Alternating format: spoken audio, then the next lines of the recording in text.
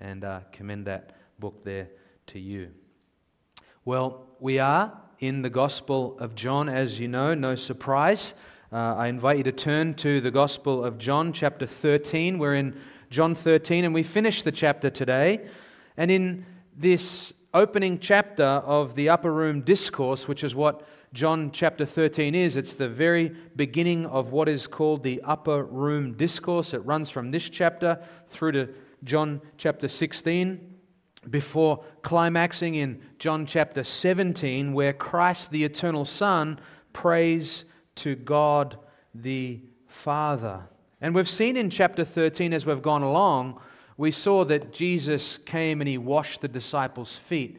You remember that? They should have had the humility to turn and wash each other's feet, but they didn't. They were arguing about who was going to be the greatest. And you remember Christ, He took on the dress and the posture of a servant, and He washed the disciples' feet to teach us, to teach them clearly that to be a Christian is to serve one another, to serve your brothers and sisters in Christ, to have that as forefront on our hearts and minds, ever being looking about how we can serve our brothers and sisters in Christ. And then last Lord's Day, Jesus went on to make it explicitly clear that to be a Christian is to love one another. To love one another. That by loving one another, you and I display to the watching world that we are indeed Christians. That the world will see the love of God in the person of Jesus Christ and know that we truly are His disciples. We also saw last Lord's Day that Christ made much of glory, that now the Son of Man will be glorified by His death upon the cross, by His glorious resurrection.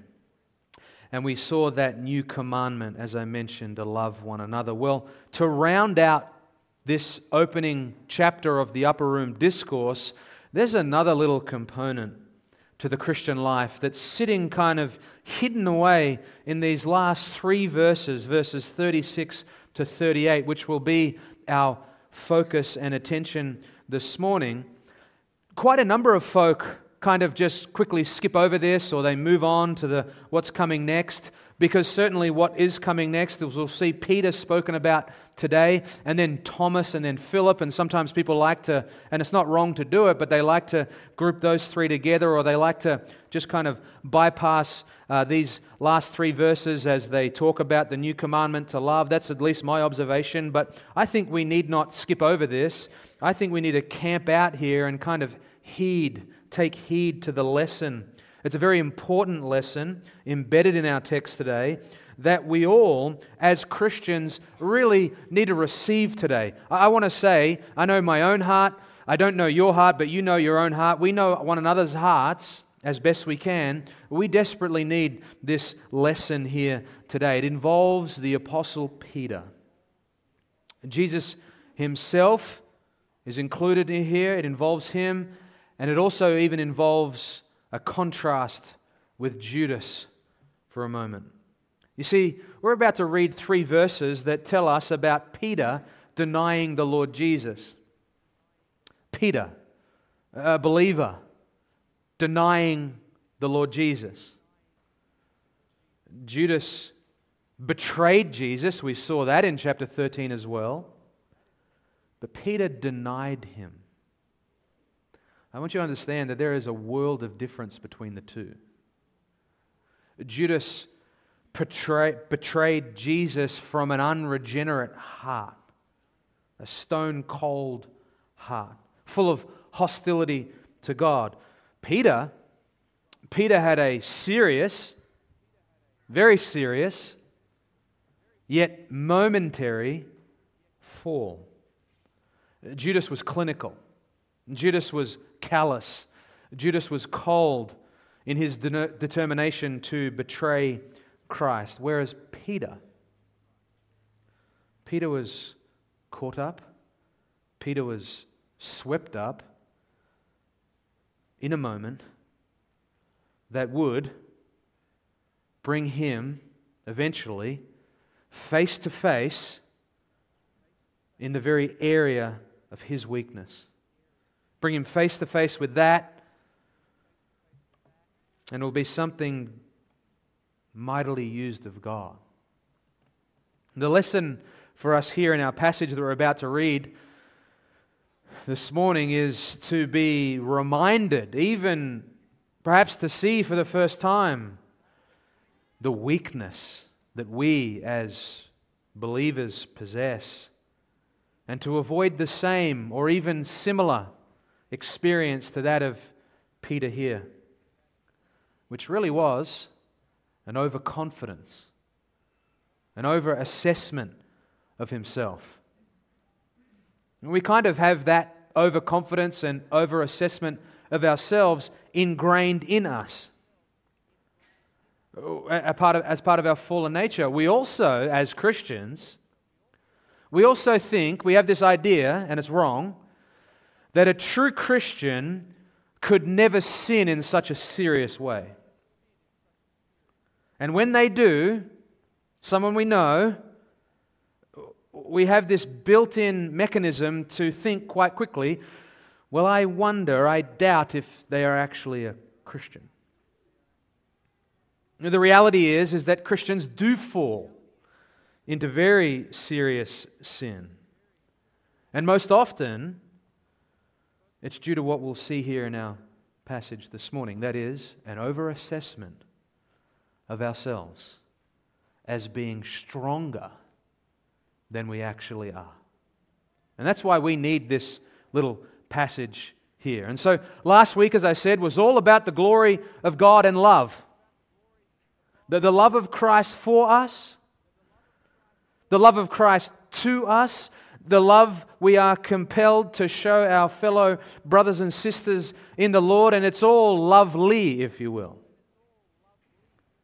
But now we go, as you've heard me say many times, to where the text goes, and today we'll be confronted a little.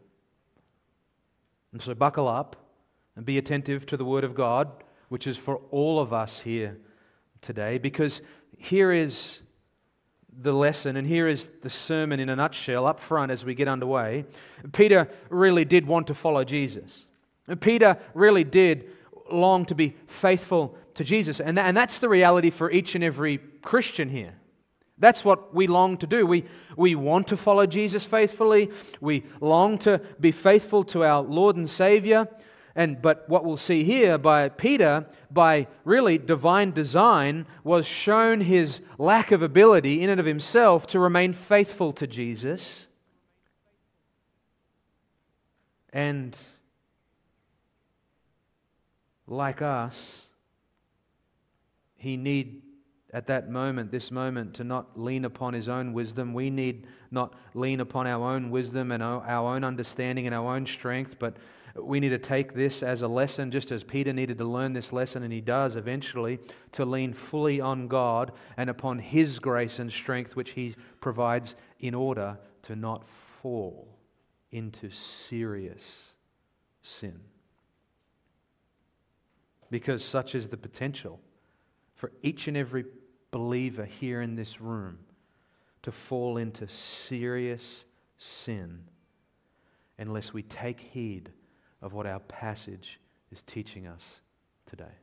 And so let's go ahead and read verses 36 to 38 of John 13, and then let's pray, asking the Lord to bless us not only to listen and to aid us not only to listen, but also to help us to put into practice this safeguard of what we learn today. And so may God bless the reading of His holy and sufficient and inerrant word to us. Verse 36 of John 13, Simon Peter said to Him, Lord, where are you going? And Jesus answered, where I go you cannot follow me now, but you will follow me later. Peter said to Him, Lord, why can I not follow you right now? I will lay down my life for you. And Jesus answered, will you lay down your life for me? Truly, truly, I say to you, a rooster will not crow until you, Peter, deny me 3 times. Let's pray. Father, we have read and know about this fall of Peter many, many times. It's familiar. But Lord, would you please remove the familiarity of it, if that is at the expense of the seriousness of it. Lord, we believe in the Holy Spirit of God, and we pray, would you please teach us, guide us, illuminate truth to us, bless us, sanctify us, cause us to take heed here this morning. Father, we thank you for your word, and we thank you in Christ's name. Amen. We've heard me say many, many times that we know the purpose of the Gospel of John. We know that it was written so that one might believe, and that in believing you might have life in His name. Believe that Jesus is the Messiah, the Son of God, and then have life in His name. Remember again, it is evangelistic and it's experiential. That's the purpose of the Gospel of John, a dual purpose. Experiential means it gets down into your life. It's going to do it again today. It's going to get down into the life of a believer today. Peter was a believer in the Lord Jesus, and he fell into serious sin. When we read about Peter's denial, which is just introduced to us here, we know that it's terrible. We also know that it is diabolical for Judas to have betrayed Jesus. Judas is soon going to arrive, and he'll be out front of the religious leaders, and he'll lead them to arrest Jesus. Imagine that scene. Imagine that scene. The one that was among them for so many years, as one of them, is now leading the charge against them and against the Lord Jesus there. I always think that would have been quite the sight. Seeing a weaselly little Judas with his little bag of silver on the other side now, with the altogether apostate, altogether unregenerate Jewish leaders, religious leaders. He's coming, he's leading a charge there to arrest the sinless Jesus who'd only ever loved him perfectly. And so when we think of Judas's betrayal, it is worse than this momentary denial of Peter, but we cannot downplay how serious a fall this was from Peter. And when you think of Peter, the apostle, you think of the 12 disciples, right? You think of the 12 disciples, they were chosen from among hundreds and hundreds of people. And then when you think of the 12 chosen from among hundreds and hundreds of people, you then think of 3, right? You think of the 3 from among the 12, Peter, James, and John. And then, once you've thought about the 3, Peter, James, and John, what next do you think? You think about the 1, Peter. Because just as Jesus showed specific, focused attention to the 3, He also paid specific attention to the 1, Peter. And that really is something that the first among leaders, the leader of leaders, can fall into serious sin. And if the first among leaders and the first among the disciples, if you will, can fall into serious sin, then each and every one of us can do the same. And that really is something that needs to sit uncomfortably on our shoulders right here and right now. Every single Christian here this morning, as I said, has the potential to fall into serious sin. And when you think about sin, sin is a heinous thing. Sin is a serious thing. Sin is a deadly thing. Sin is a disastrous thing. And sin is always something that promises to give momentary pleasure, but it always ends in destruction and death, the Bible says.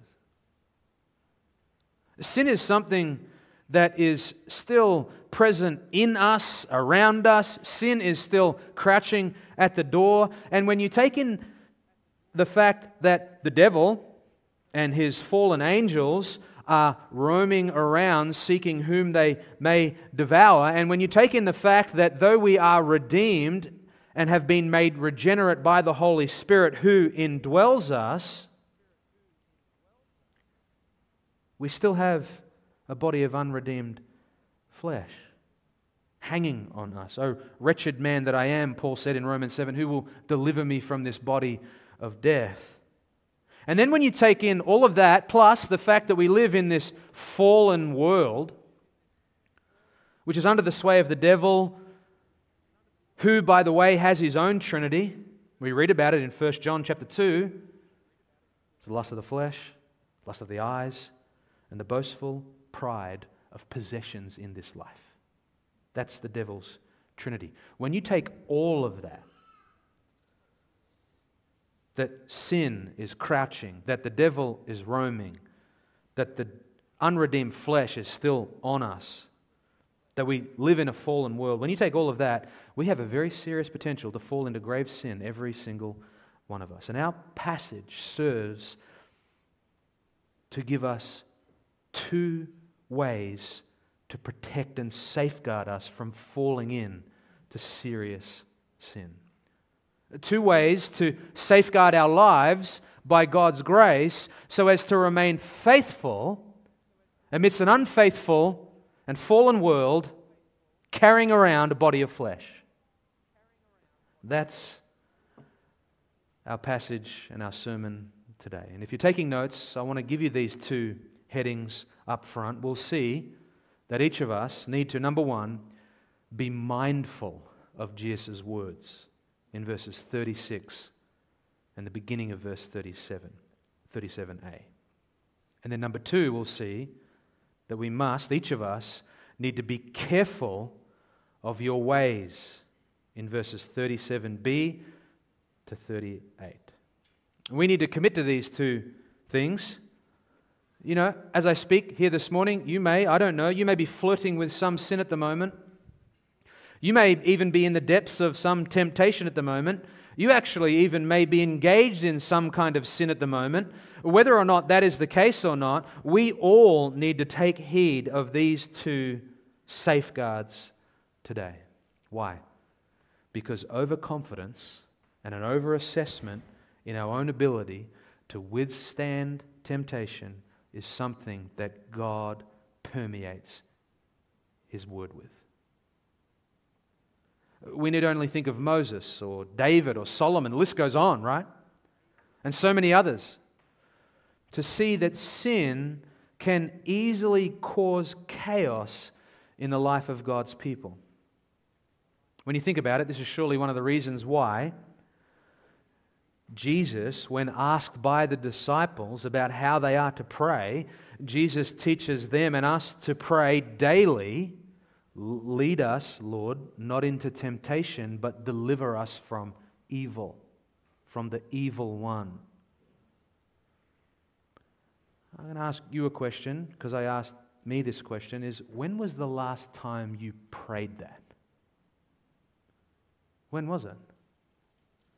If we're honest, we don't pray that enough. Our Lord, who knows our frame, He knows our heart, He knows what we're like, He tells us, pray that daily. I'm not talking about some rote Roman Catholic repetition of the Lord's Prayer. I'm talking about the contents and the depths of the disciples' prayer that Jesus gives us. Lord, help me not to be tempted, and when I am tempted, Lord, help me not to sin. That's a prayer. We don't pray like that enough. We don't fight like that enough. We don't take Jesus' words seriously enough. And that's the first heading and the first safeguard we see in our passage from Peter. It's number one, be mindful of Jesus' words. Be mindful of Jesus' words in verses 36 to 37a. Look at verse 36 with me again. And Simon Peter said to Him, "Lord, where are you going?"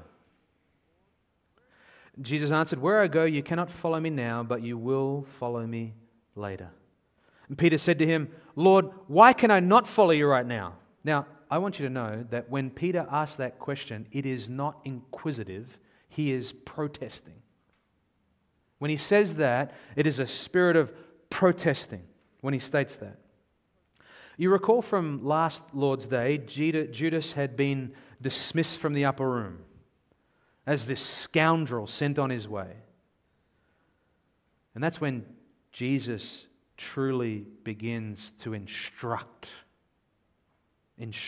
with his words to his true disciples on how they ought to live.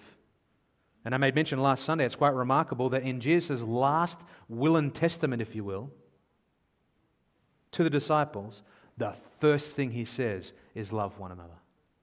So crucial for us to love one another. The next thing that's brought out is be mindful of my words.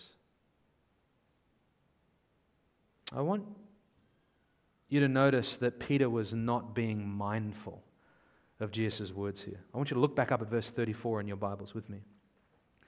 Jesus says, "A new commandment I give to you, that you love one another, even as I have loved you, that you also love one another. By this men will know that you are my disciples, if you have love for one another." Verse 36. Then Simon Peter said to him, "Lord, where are you going?" Where are you going? It doesn't take much to see that Peter totally ignored the command from Jesus. Totally ignored it. Jesus says, love one another. Peter says, where are you going? Peter's mind skipped that crucial word and command from Jesus and ran to what Jesus said earlier. Look at verse 33. Jesus said, "Little children, I'm with you a little while longer. You'll seek me, and as I said to the Jews, now I also say to you, where I'm going, you cannot come." You see, Peter was not listening. Peter was not listening. He had a habit of not listening. You and I have a habit of not listening. I heard a funny account this week of a pastor preached an entire sermon on the cessation of the spiritual gifts. And he preached an entire sermon. I haven't heard the sermon, don't know if it was good or bad. Anyway, he preaches an entire sermon on the cessation of the revelatory sign gifts, the spiritual gifts. And someone came up after the sermon and said, "Wow, our pastor taught that the sign gifts haven't ceased." And you see, he wasn't listening properly. I know none of you fall into that kind of way of thinking, but he didn't listen properly. Sometimes we don't listen well. And Peter, time and time again, had not listened. Why? Do you know that Jesus had already said to the disciples time and time again, including Peter, that I am going to be betrayed, that I am going to be handed over to the chief priests, that I am going to be killed and on the third day rise again? The other Gospels tell us that Jesus said that to Peter at least 3 times leading up to this point here. Wasn't listening. Wasn't paying attention to Jesus' words. And Jesus had just said back in John 12, the chapter prior, to the people in Peter's hearing that he was going to be lifted up to die. And he actually said, for just a little while longer, I, the light, will be with you. But Peter didn't heed any of those words. He completely bypassed and ignored Jesus' commandment to love one another, and he completely missed and didn't pay attention to Jesus' words over and over again. You see, we need the words of God. We need to pay attention to the words of God. God knows our weaknesses. He knows our journey that we're on. He knows what we need. And I bet if you are honest with yourself right here and right now, you would know from your own life experientially that when you are neglecting the Word of God, both in private during the week and in the corporate gathering on the Lord's Day, you begin to drift. You begin to drift. First you drift in your mind, and then in your affections, and then in your actions. There is a downward trajectory. That's why we're commanded in Romans chapter 12, verse 1 and 2, aren't we? To renew our minds with the Word of God, so that we'll live in accordance with the will of God. That which is holy and wholesome and good. I want to show you something here now. I've shown it to you before, but it's crucial to see it again as it speaks to a number of things, including sins that Christians can fall into and must not fall into, but it also shows us the way out and a further safeguard to this kind of thing. Turn with me to Ephesians chapter 5 in your Bibles.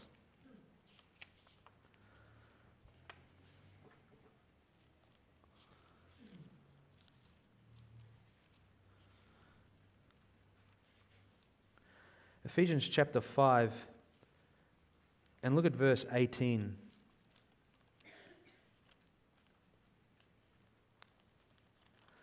Very familiar. Look at verse 17. Do not be foolish. That's a good word. Do not be foolish. But understand what the will of the Lord is. Do not get drunk with wine, for that is dissipation. But be filled by the Spirit. Don't get drunk. Be filled by the Spirit. Look at the fruit. Look at the result of being filled by the Spirit in verses 19 and 20. Speaking to one another in psalms and hymns and spiritual songs and making melody with your heart to the Lord, always giving thanks for all things in the name of our Lord Jesus Christ to God, even the Father. That's the fruit of a Spirit-filled life. That's what it looks like to lay hold of the means of grace that the Spirit of God affords us as His precious children. I want you to turn with me to Colossians now. Colossians chapter 3. Just a few pages forward there in your Bibles to Colossians chapter 3.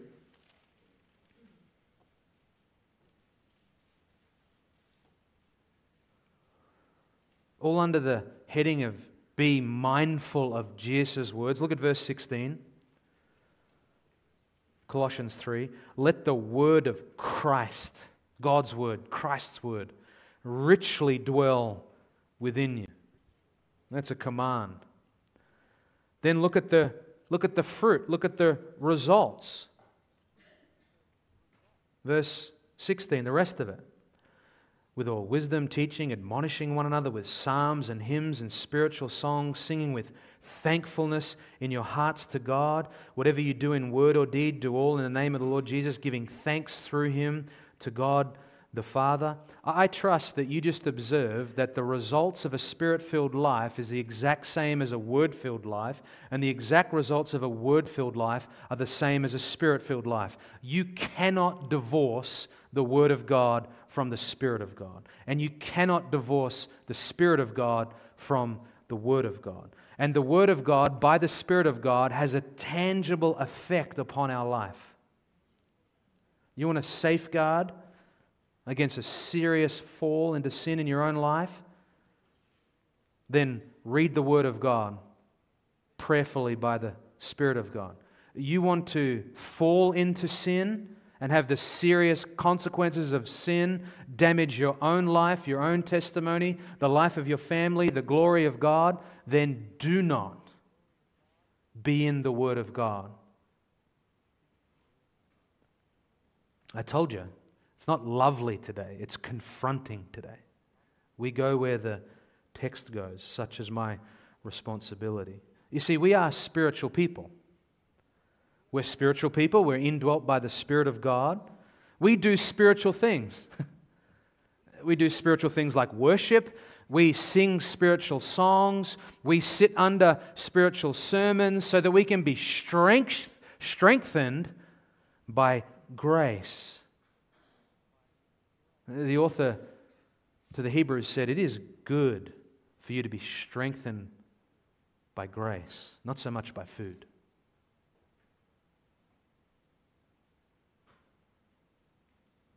And so we do all of that to avoid the deadly pitfalls of the flesh.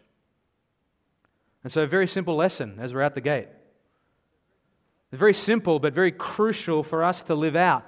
We who have the mind of Christ, according to 1 Corinthians chapter 2, verse 16. What does it mean to have the mind of Christ? Well, you're born again. You're born from above. The Spirit of Christ, the Spirit of the triune God, the Spirit doesn't break up We are indwelt by the triune Godhead. The mind of Christ is in us. We understand sin. We understand the holiness of God. We understand the Word of God. We have the mind of Christ. We need to live our life listening to and obeying the Word of Christ as those who possess the mind of Christ. Imagine having a mind that is open and receptive and able to understand something laid before it, and it just neglects it. You and I have been granted the privilege of all privileges to have our eyes and our mind awakened to the treasures of the Word of God. But we just go like this. And then we wonder why we fall into sin. The Word of Christ is called the sword of the Spirit, isn't it? The sword of the Spirit in Ephesians. By it we fight against the lust of the flesh, the lust of the eyes, and the boastful pride of life's possessions. All three of those ensnare us and lead us into serious sin. All three of them. And so first, number one, we must be mindful of Jesus' words. Second, number two now, we'll see in the remainder of chapter 13 that we must be careful of our ways. You can personalize it, be careful of your ways, and we'll just say be careful of our ways. Jesus tells us in Mark 14 verse 38 that the flesh is weak. It's weak. It's weak. Don't be overconfident in our own flesh. Don't have an overassessment of ourselves in our own flesh. The flesh is prone to impulse. The flesh is prone to having a seared conscience very easily. The flesh is prone to sin. Sin. Proverbs chapter 3, verses 4 and 5, very familiar passage. Let me read it for you.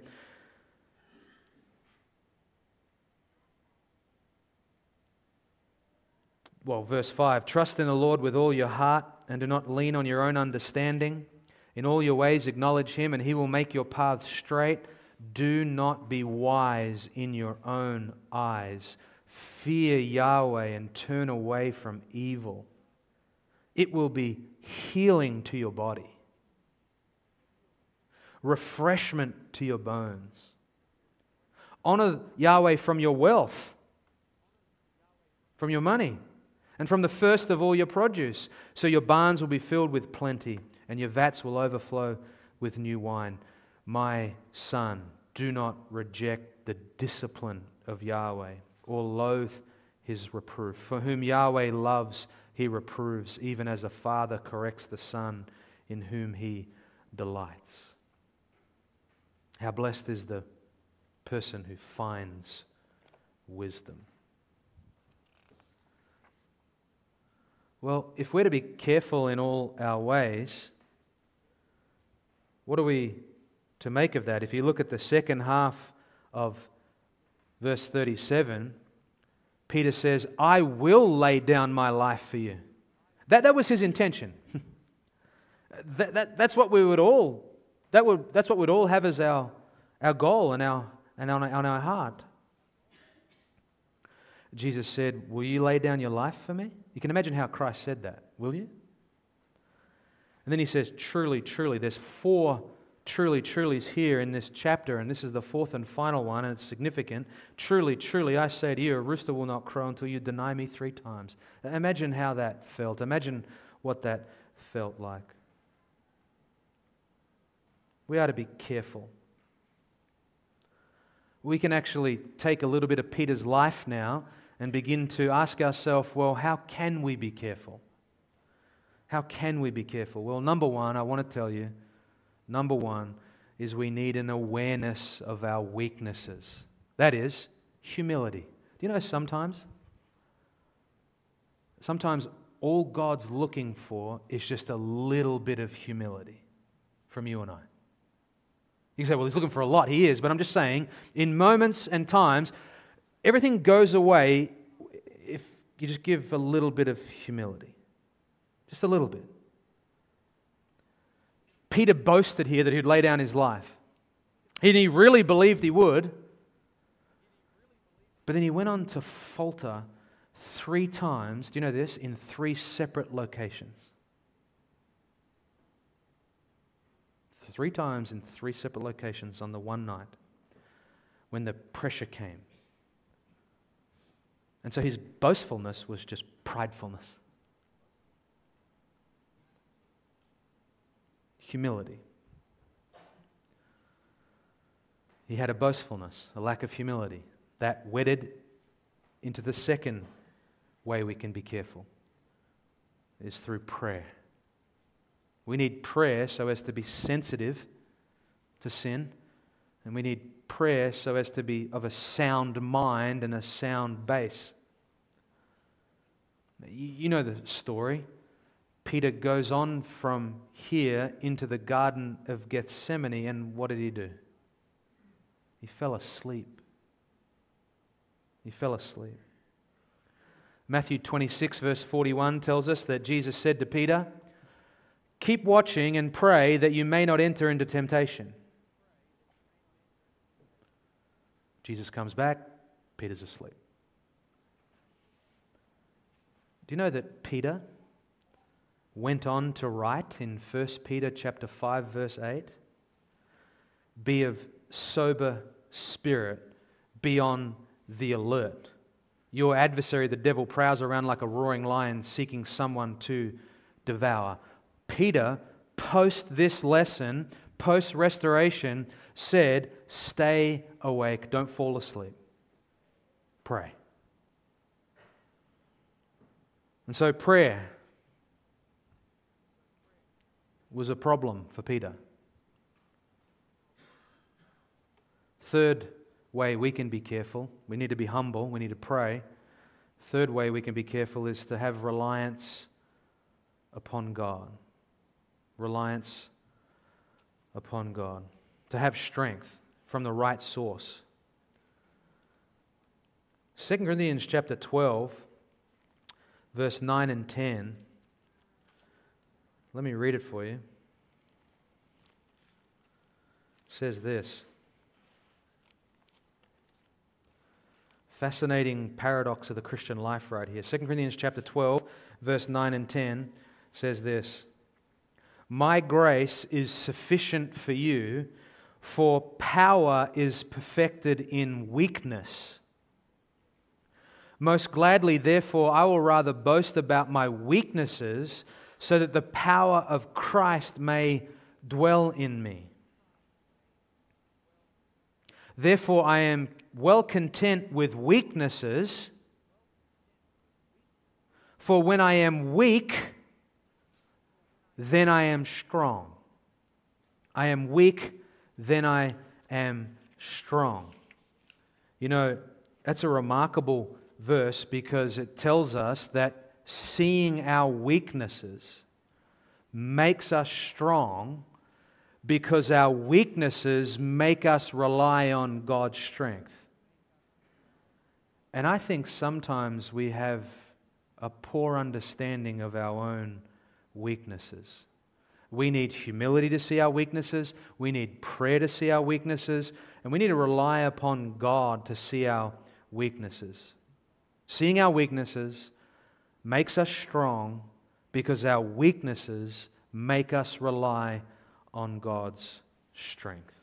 And Jesus said in John chapter 15 verse 5, He said, "Without me you can do nothing." There's a little book, some of you have read it. It's called The Compulsive Power of a Newfound Affection. I thought about that book this week, and I thought I want to change the title of it for this sermon. The Compulsive Power of a Clean Conscience. Sin will muddle and destroy a clean conscience. When you are not carrying around a clean conscience, but in possession of just a guilty conscience because of your sin, you will say things that don't need to be said. You will do things that don't need to be done. and you will think things that don't need to be thought. And your sin will sow discord in your own life, in your family's life, in the life of this church. But the compulsive power of a clean conscience will mean that you will say things that ought to be said. You will do things that ought to be done. And you will think things that ought to be thought.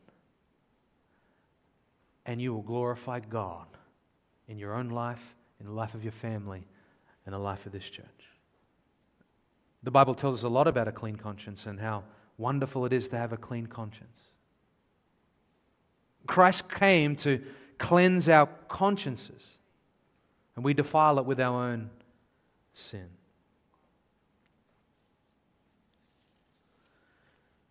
You know,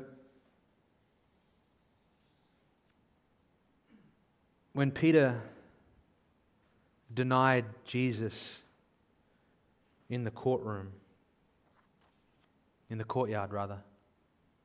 because John and Peter were in there. I think it's Chrysostom. His dad used to sell fish to the high priest, so John could always get in there. If you ever wondered how John was in there. John and Peter are in that courtyard, and when Peter denies Jesus that third time, we read that Jesus looked at Peter. Luke 22, verse 61. You imagine that? Peter denies for the third time in a third different location, and as soon as he does, we read that Jesus just looks at Peter. What a look. What a look. Peter remembered right at that moment, we're told, what Jesus said to him here in our passage. And he left and he wept bitterly. What a look. But I want you to know it was not a look of anger.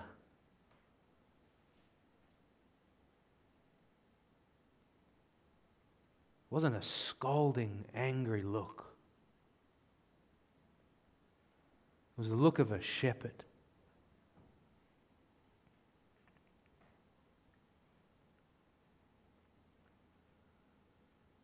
The Gospel of John ends with Jesus saying to Peter,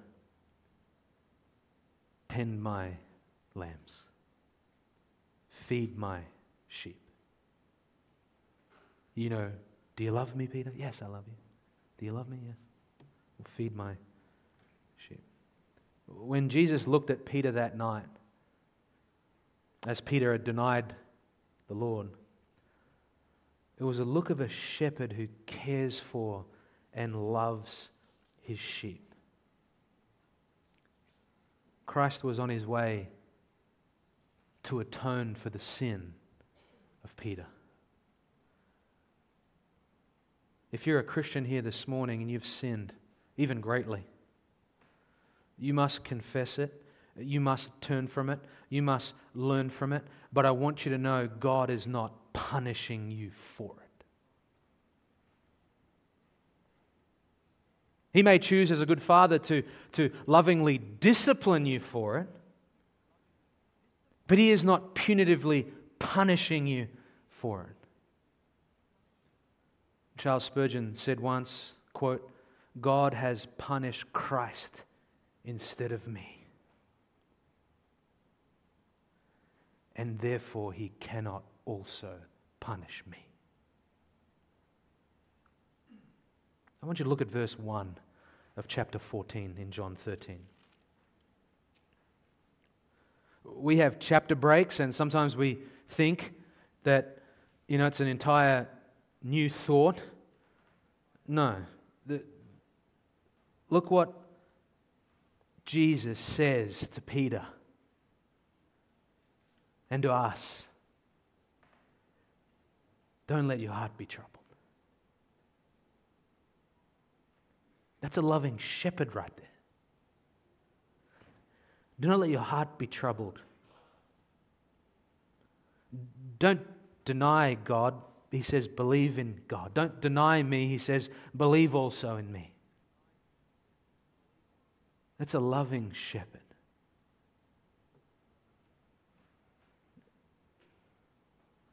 one last thing I need you to hear and heed. When Jesus was arrested that evening, we read that all the other disciples scattered. But Peter stayed. He stayed. Despite his failure, he actually was courageous and bold. He stood with Jesus against an entire army of soldiers, a big army.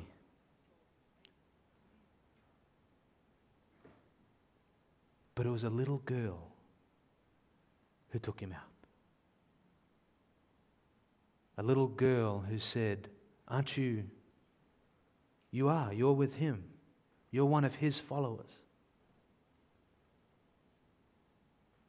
Lesson from that: it won't be the big things. It won't be the big things that catch you and I out and cause us to fall.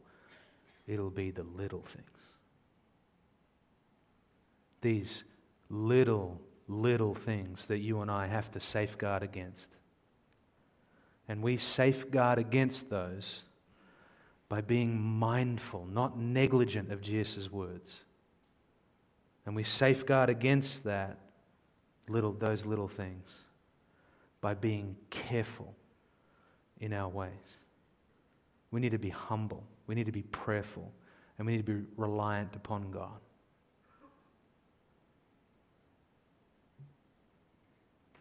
I'm talking to Christians here today. If you're here and you're living in sin, everything I've said is nothing to do with you.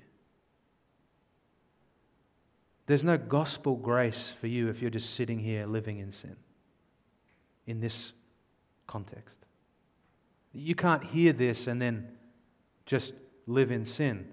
Paul remarkably said in Romans 6, should we continue in sin so that then the grace of God continues to go ahead of us and we just keep sinning like this? And he said, may it never be.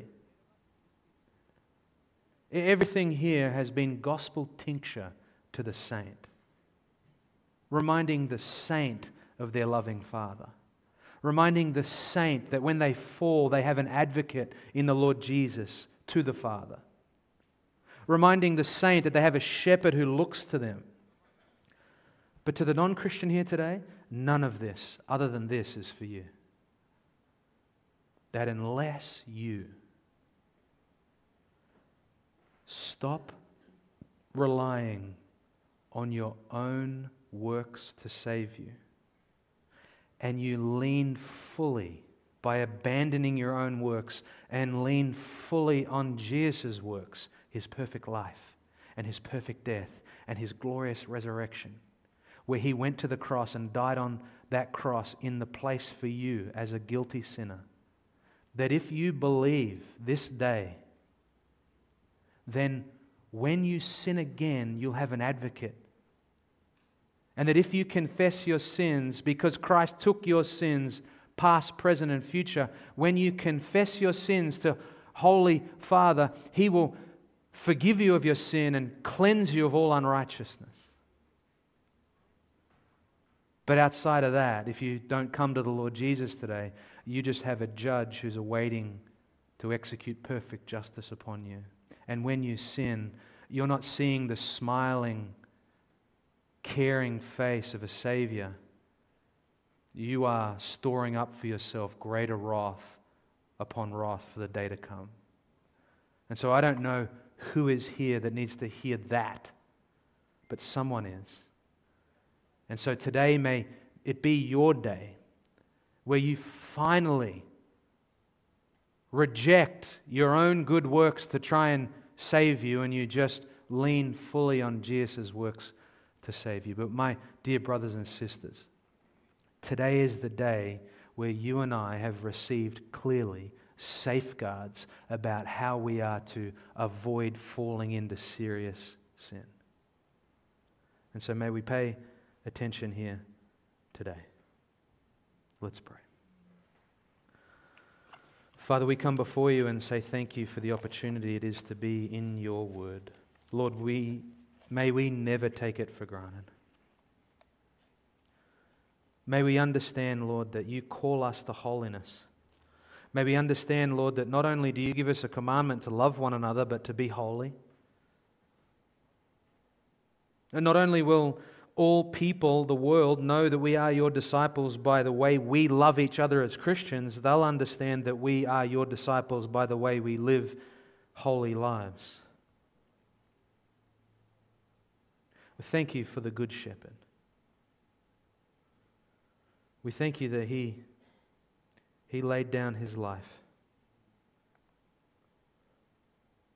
Father, forgive us our sin. Lead us not into temptation, but deliver us from evil.